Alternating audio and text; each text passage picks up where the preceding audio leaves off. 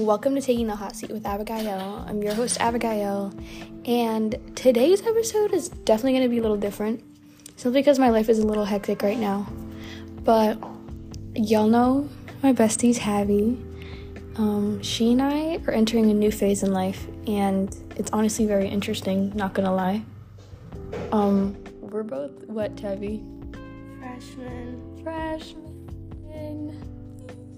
So exciting. Honestly, it's more nerve-wracking than anything. Like, it's cool to know that, like, we're growing up and stuff, but it's also really scary. I think what I'm most nervous about is definitely just, like, adjusting, finding balance, and not losing myself. What about you? I thought it was gonna be scary, honestly. The only thing I have to do is just, like, get better about procrastinating. Felt. I'm so used to doing things last minute and still getting a good grade, but that didn't pass in high school. So I know, like, things are gonna be different with college. Like, I'm probably gonna have to relearn how to study because it's not gonna work.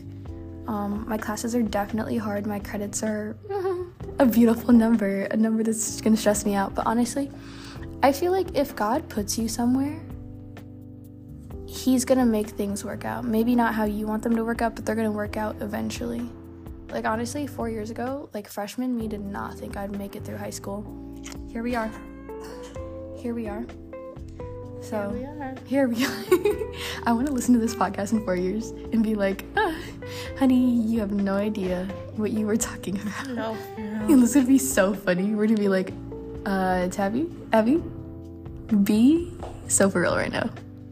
No, I feel like I'm excited to see how it goes, but I'm a little stressed about how I'm going to keep my grades up. But besides that, like, it's not too bad right now. I feel like this year is going to be full of good and bad and crazy.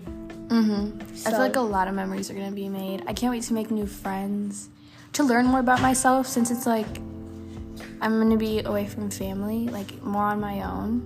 Definitely going to learn more about myself. I just really hope that this year is one of a lot of learning. Not just, like, learning in school, but learning myself as a person, learning how I react to different environments, learning more about me.